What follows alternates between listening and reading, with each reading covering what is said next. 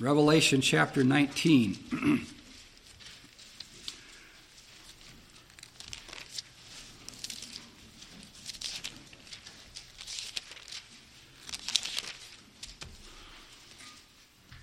We started this chapter about 3 weeks ago and got just about halfway through. So start with me, please. Look at verse 11 of Revelation chapter 19. We'll read down from verses 11 down through verse 16, and then we'll pray and then get into the message for this morning. And I saw heaven opened, and behold, a white horse. And he that sat upon him was called Faithful and True, and in righteousness he doth judge and make war. His eyes were as a flame of fire, and on his head were many crowns. And he had a name written that no man knew but he himself. And he was clothed with a vesture dipped in blood, and his name is called the Word of God. And the armies which were in heaven followed him upon white horses, clothed in fine linen, white and clean. And out of his mouth goeth a sharp sword, that with it he should smite the nations, and he shall rule them with a rod of iron. And he treadeth the winepress of the fierceness and wrath of Almighty God. And he hath on his vesture and on his thigh a name written, King of Kings and Lord of Lords. Amen. Let's pray. Father, thank you for this wonderful description of our Lord Jesus Christ, and speaking of his literal bodily return in power and glory to this earth. And we pray, Father, I pray for the help of the Holy Spirit in bringing forth the message today. Lord, that you would just fill our hearts with love for the Lord and love for the Bible and a real desire to serve the King of Kings and Lord of Lords, and a desire to see him.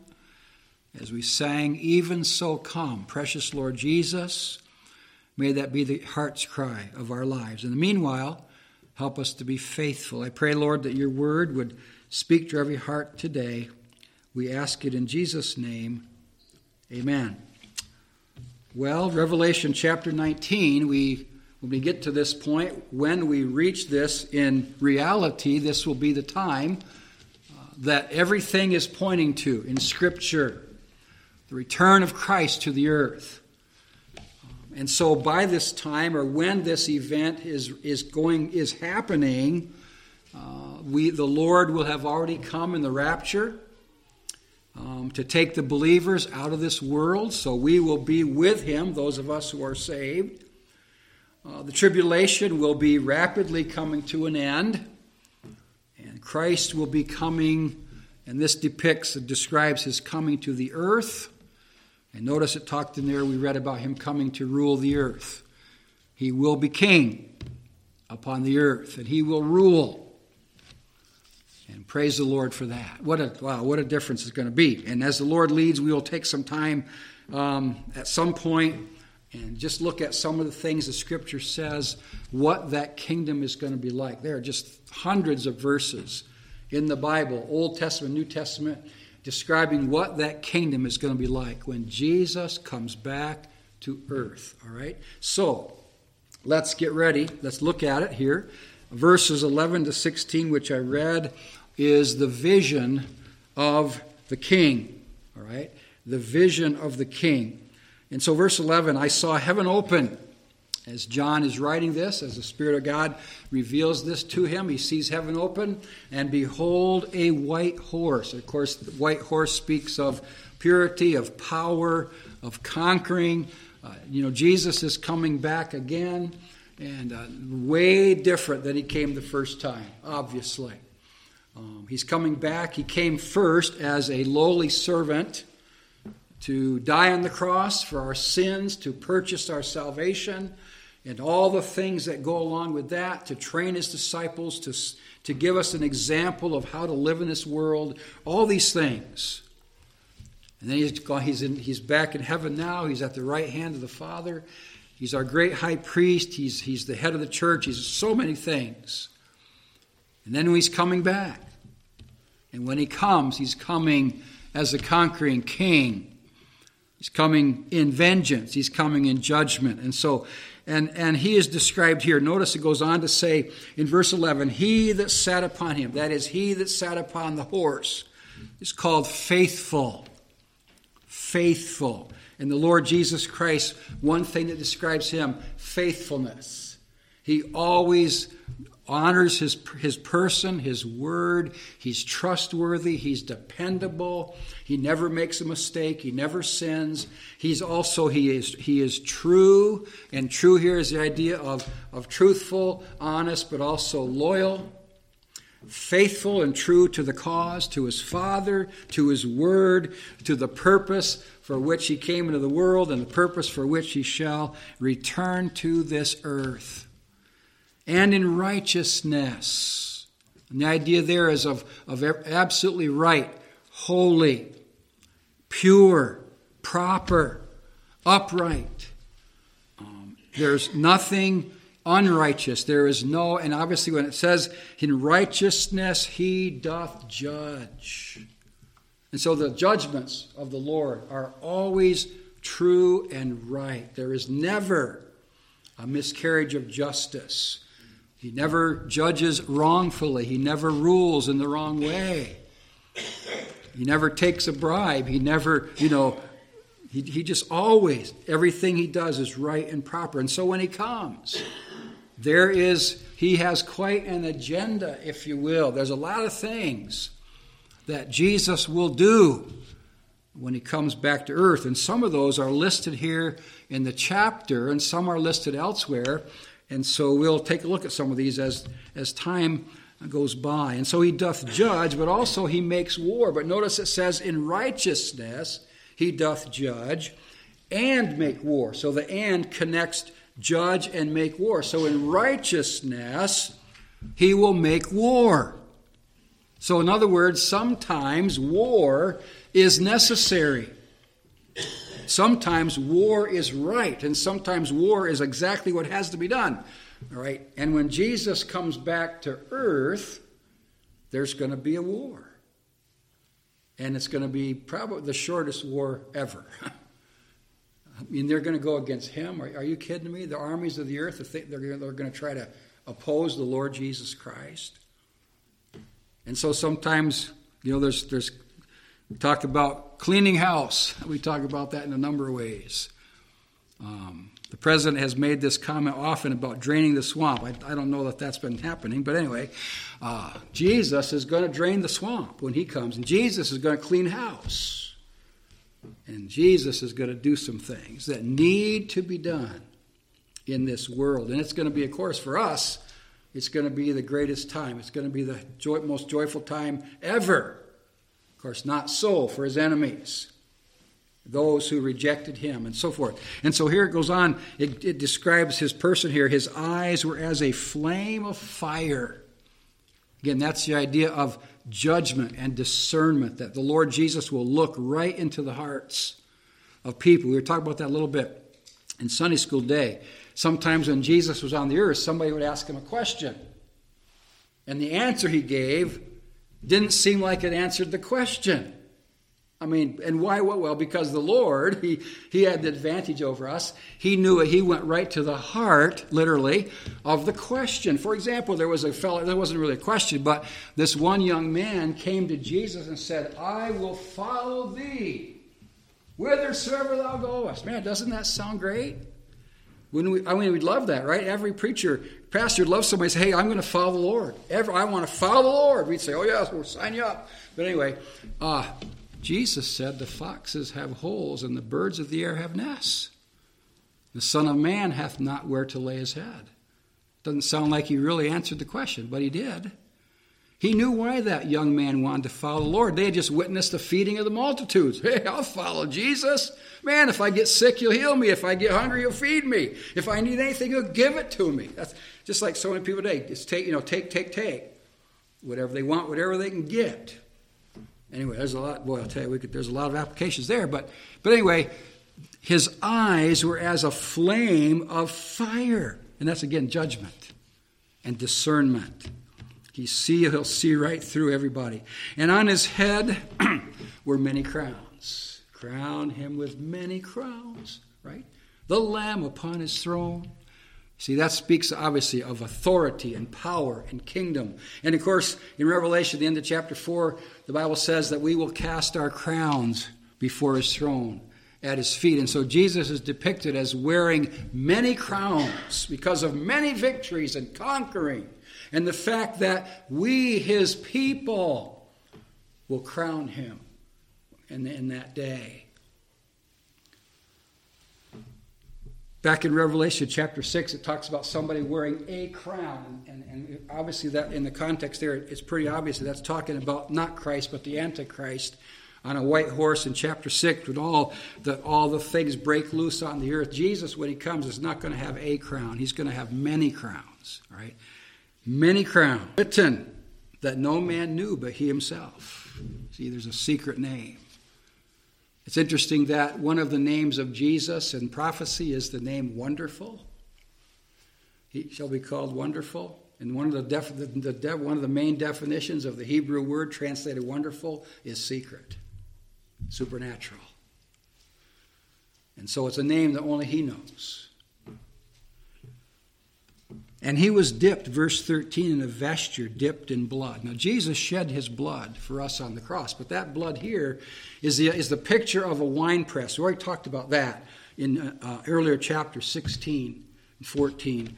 And Jesus, it's the idea that he's treading out the winepress of the wrath of God. And so the prophet Isaiah depicted him as wearing a garment dipped in the blood or stained with the blood of his enemies. Again, that's another term to describing a conqueror, victorious.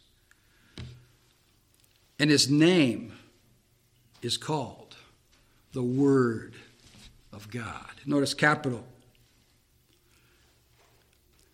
John chapter 1, in the beginning was the Word, capital W, and the Word was with God, and the Word was God. Verse 14, the Word was made flesh and dwelt among us. And we beheld his glory, the glory as of the only begotten of the Father, full of grace and truth. 1 John 5:7, there are three that bear record in heaven, the Father, the Word, and the Holy Ghost. And these three are one. So one of the eternal titles of Christ is the Word of God. He's also the eternal Son, S-O-N. But the Word of God, the word there is logos, which means in this case of Christ, it means the visible manifestation, representation of the invisible God. It's the idea that Jesus Christ is God fully. And he comes to earth to manifest, to declare, to reveal, to represent God on the earth. And so his title, his name is called the Word of God. Amen. He is the Word. He is the incarnate Word. And we have the inspired Word in our hands, and they go together. Folks, this is our conquering Savior. This is our Lord. This is the one we serve. This is the one who said, "It is finished," just before he died. It is accomplished. It is perfected, is the idea of that word teleos. So it's done, it's accomplished, it's finished, it's perfected. The work of redemption. And because he did that, he can do this. See? The cross before the crown, as it were. The glory before glory. Suffering before salvation. Right? And he went upon that road. This is just a tremendous picture of our Lord Jesus Christ. And, of course, we've never seen him.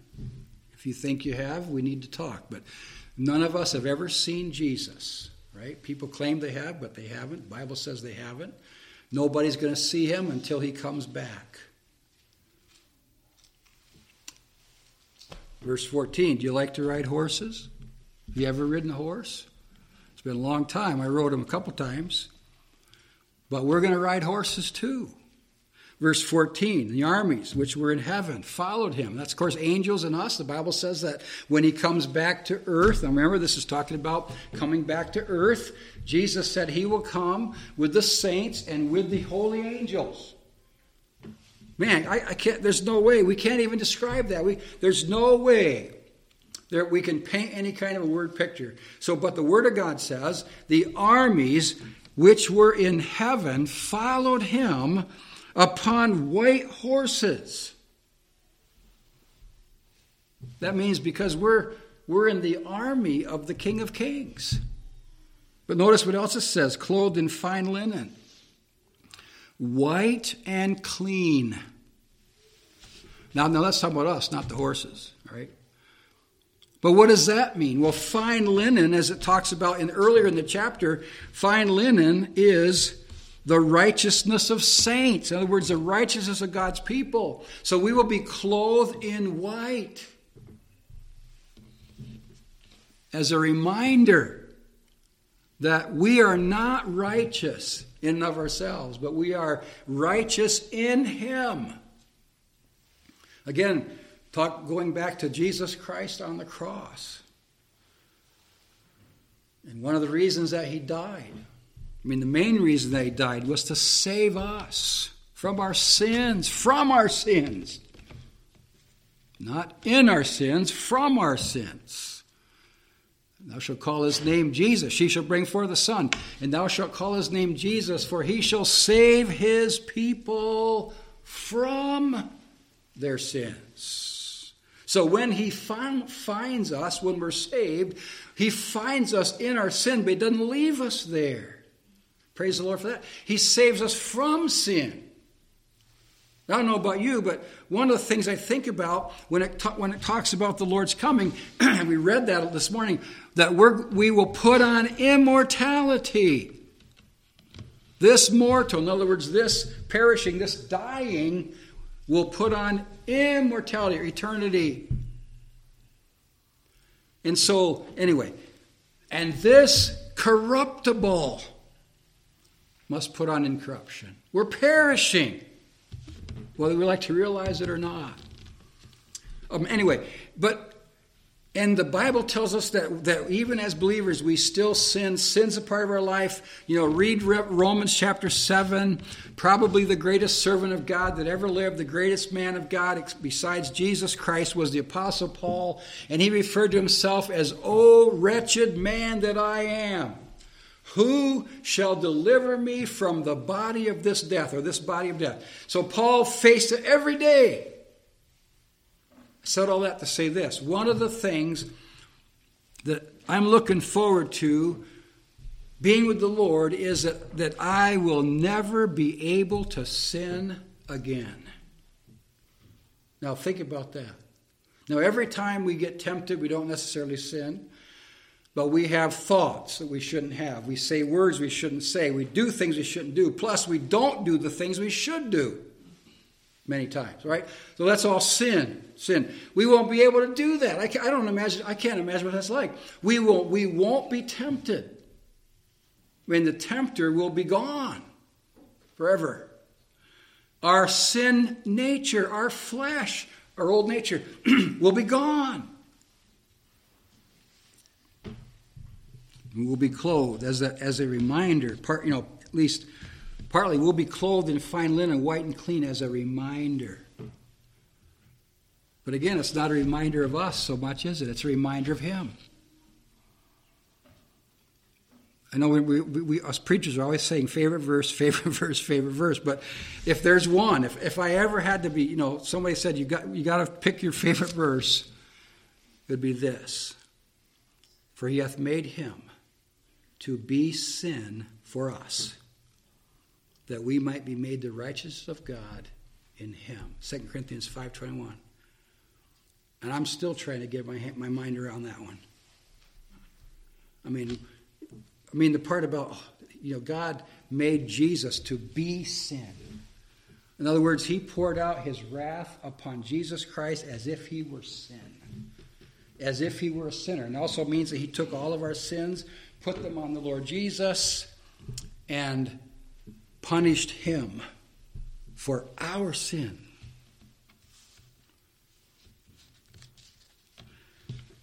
So, because of all that, fine linen, white and clean.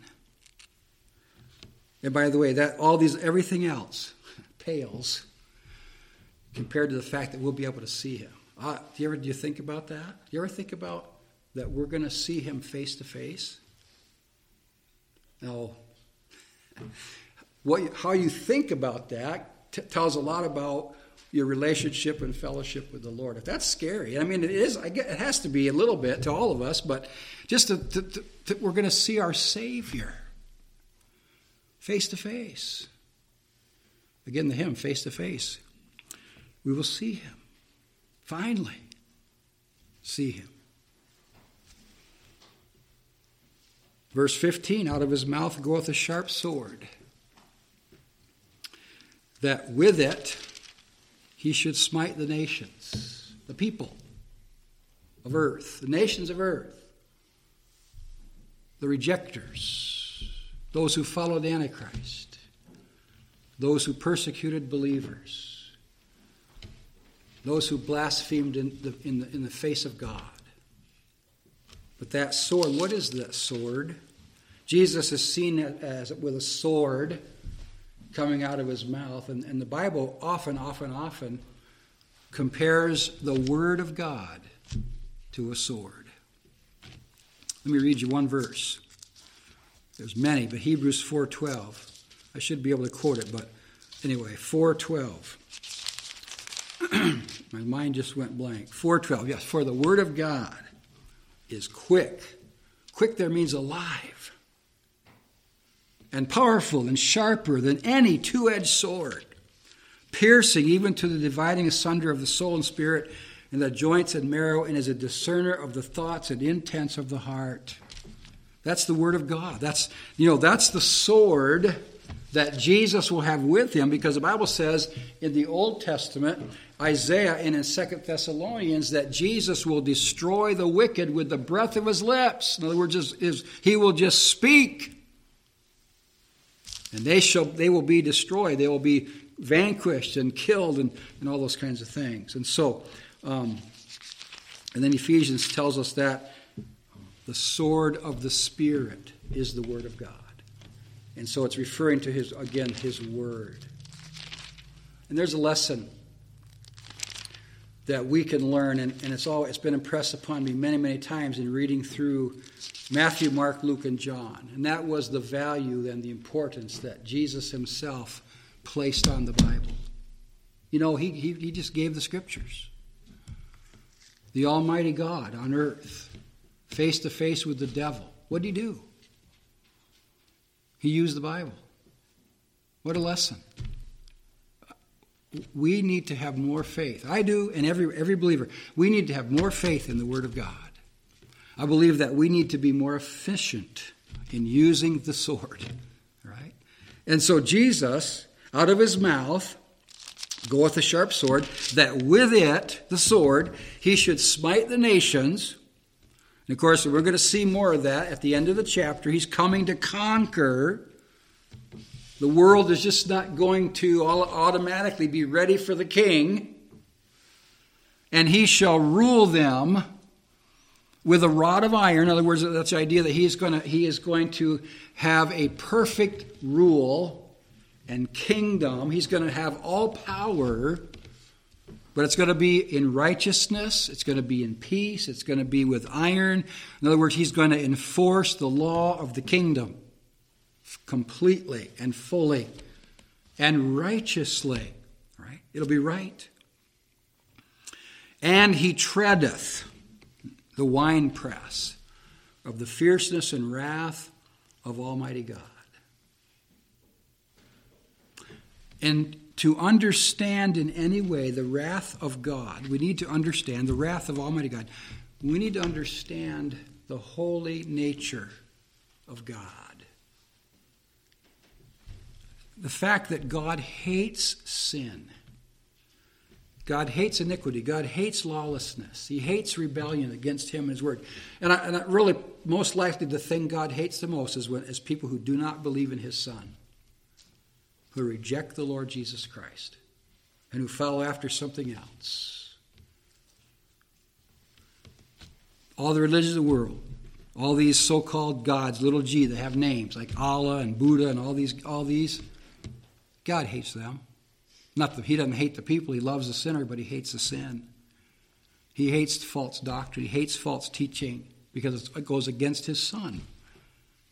The precious Lord Jesus died on the cross. The Bible today, in many places, is classified as hate literature. Hate literature. Can you imagine a book that contains, for God so loved the world that he gave his only begotten Son, whosoever believeth in him should not perish, have everlasting life? That's now called hate speech. Of course, they're not necessarily talking about John 3:16, obviously. They're talking about the parts of the Bible that say, a man shouldn't marry a man, and a woman shouldn't marry a woman, and you shouldn't murder the unborn, and, stuff like that. Of course, they hate that. But listen, that's the truth. God loves us enough to tell us the truth, and he loves us enough to try to guide us in the truth. All right. Verse 16, and he hath on his vesture, in other words, his garment, and on his thigh, a name written, King of Kings and Lord of Lords. When the angel announced to the shepherds the birth of Jesus, they said, for unto you is born this day in the city of David a Savior. Savior. Which is Christ the Lord. Well, he's coming back as sovereign. Hebrews says that it's appointed on man who wants to die. After this, the judgment. So Christ was once offered to bear the sins of many. And to them that look for him shall he appear the second time without sin. So when Jesus comes back the second time, he's not bearing our sins. That's over. He's coming back as the sovereign. He's coming back as King of Kings, Lord of Lords. So in other words, he's king over all kings. He's Lord of all lords. It also tells us that he is above every king and every lord. It was common in those days for a captain or a general or somebody with authority to ride on a white horse and to have on their side, and even going down their leg, a title to identify who they were. And even, military people, you can tell by their stripes and so on what they are. Well, whether their rank or whatever. Well, Jesus, this is his title. This is his claim, if you will, to the earth. It's on his vest, on his side, on his thigh, King of Kings and Lord of Lords. Man, amen. Wow. And he's not going to ask for a constitutional amendment. He's not going to call Congress and see if it's okay with them, or the Civil Liberties Union, or any of these other goofy groups. He's not going to get their permission. By the way, just like we don't need permission to live for the Lord, share the gospel, we have that responsibility from God. But anyway, King of Kings, Lord of Lords. Well, there's going to be a meeting, all right. In fact, let's get to it, all right? We're going to get to the end here. And so, this is the vision. I mean, wow, obviously, we could spend message after message after message dealing with those 6 verses. And it's important because this is our Savior. This is my Jesus and your Jesus, if you're saved. This is our Christ. This is the one that we have worshiped and served and tried to share with the world. And he's coming. Oh, he's coming one of these days. And so here's the victory. Verse 17, and I saw an angel, precious angels of God, once again doing their part, announcing. And I saw an angel standing in the sun. Cried, so in other words, so he can be well seen, well heard. He cried with a loud voice, saying to all the fowls, all the birds that fly in the midst of heaven, come and gather yourselves together unto the supper of the great God. It's so precious how all the Bible fits together. Genesis chapter 1, it says, God made the fowls to fly in the firmament of heaven. And here they are. These birds, or these fowls, are referred to by the angel that fly in the midst of heaven, right in between earth and the sky, the firmament. And he says to them, this is his announcement, come and gather yourselves together unto the supper of the great God. That ye may, that ye may eat the flesh of kings and the flesh of captains and the flesh of mighty men and the flesh of horses and of them that sit on them and the flesh of all men, both free and bond, both small and great. So the angel invites the birds, come to God's great supper. You're going to feast on flesh. You're going to feast on dead people. Oh, great! What a great thing to talk about, right? But you know something, we're going to elaborate on some of this stuff as the Lord leads in the days ahead. Remember, these are all the ungodly. These are the blasphemers. These are the ones that just shook their fist and railed on God and followed Antichrist and killed Christians and received the mark and did all these things against God. And they had opportunity. According to Matthew and Mark, Jesus said, before this day, the gospel will be preached in all nations to all men. So these people had their chance, but they rejected. And they just did everything they could against the Lord. All right, so. And I saw the beast. Here we go, verse 19. Here's the gathering. And I saw the beast, that's the Antichrist, and the kings of the earth and their armies.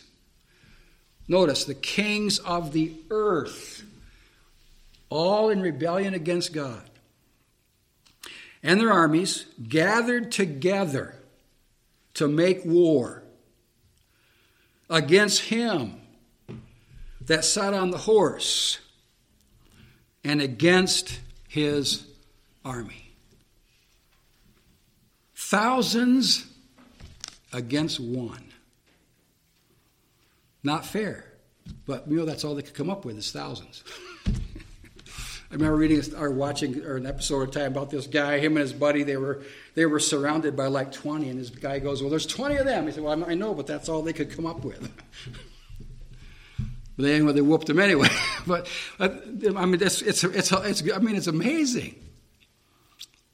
Do they really think? Of course, according to the prophecies given in the Old Testament and in the Gospels, what's happening here is the purpose of the Antichrist. He's gathered all his armies together to go to surround Jerusalem, to once and for all destroy Jerusalem and the Jews.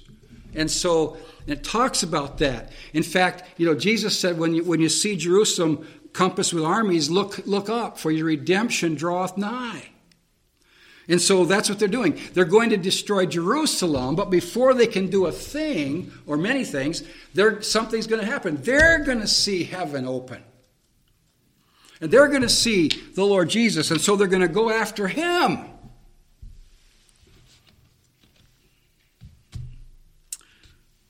Like many foolish people who think they can fight against God. And so here's what happens.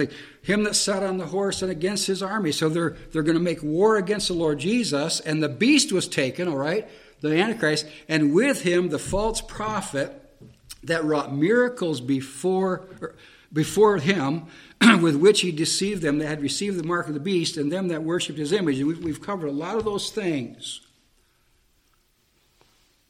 These both, that is the Antichrist, the false prophet, Christ is going to go after the leaders first. These both were cast alive into a lake of fire, burning with brimstone. Notice, alive. Now, here's a reference. Look over the page to chapter 20. All right, this is the 1,000-year reign. Look at verse 7. When the 1,000 years are expired, Satan shall be loosed out of his prison. We'll get to that. And shall go out to deceive the nations who are in the four corners of the earth, Gog and Magog, to gather them together to battle. These are people that will be born during the kingdom and who will follow after the devil at the end of the millennium. To gather together about, the number of whom is as a sand of the sea. They went up on the breadth of the earth, encompassed the camp of the saints about, and the beloved city, and fire came down from God out of heaven, devoured them. And the devil that deceived them was cast into the lake of fire and brimstone, where the beast and the false prophet are, and shall be tormented day and night forever and ever. Jesus comes down to earth. First thing he does, he takes a hold of the beast, the Antichrist, the false prophet, casts them alive into a lake of fire. 1,000 years later, the end of the millennium, the devil gets, is loose and so on.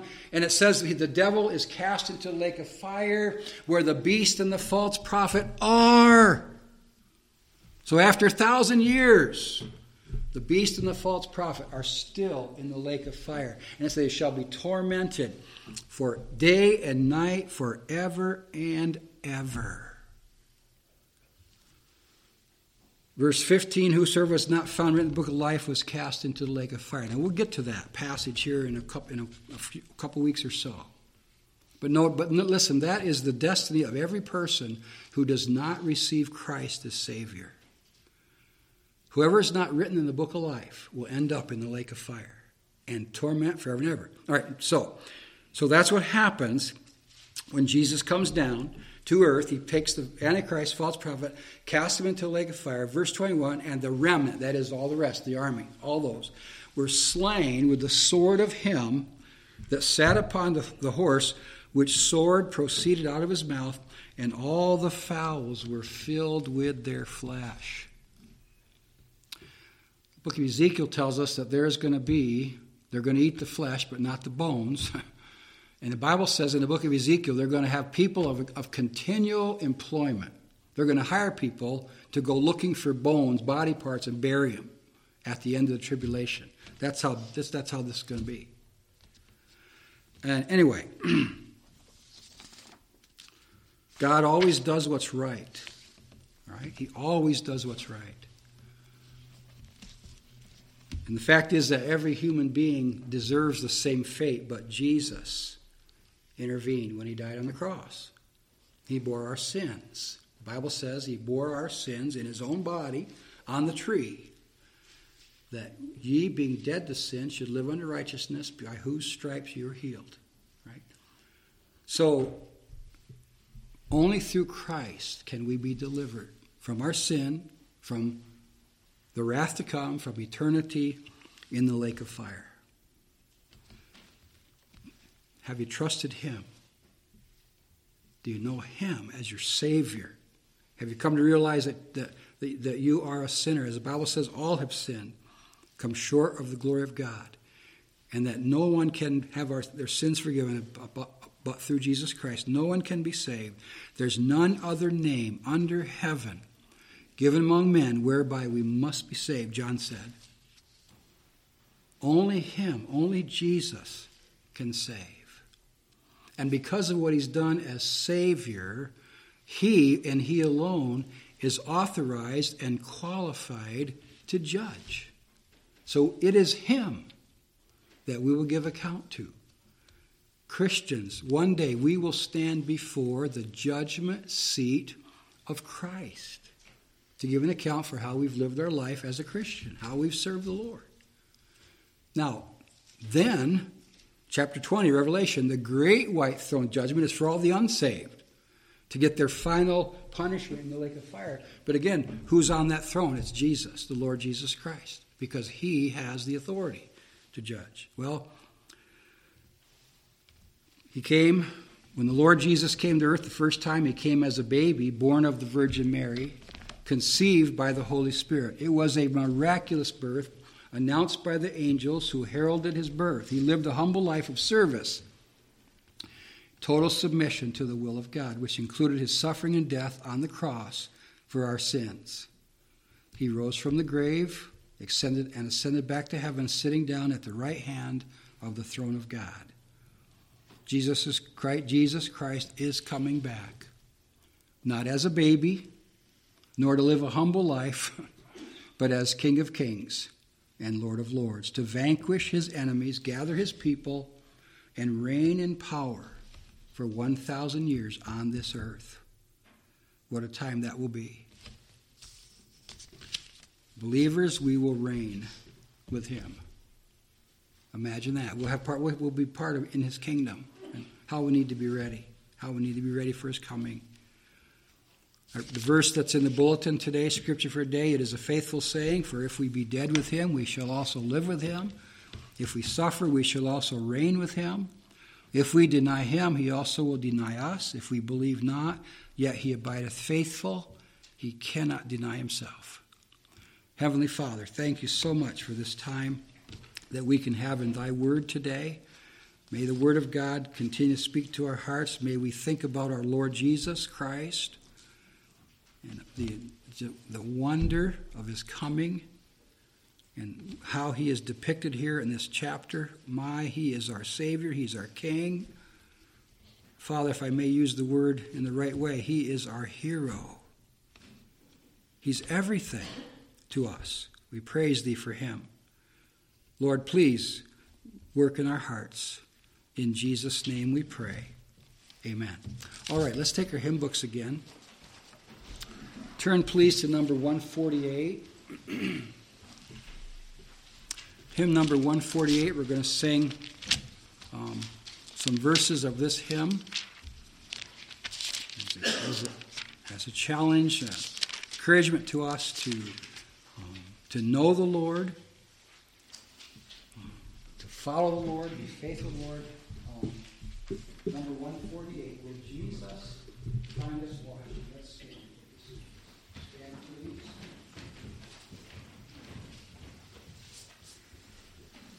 We're going to sing the first and the fourth verses. I just encourage you to think about the words as we sing and just think about what we have spoken of today. Thankful that the Holy Spirit will take that word and use it. Again, if we can be of help to anybody today, this is such, it's both a joyous and a solemn thing to think about the Lord's return. Revelation 1, right early in the chapter says, every eye shall see him. Everyone, every eye shall see him. So, praise it. I hope that's something that you're longing for. Anyway, let's sing. When Jesus comes to reward his servants,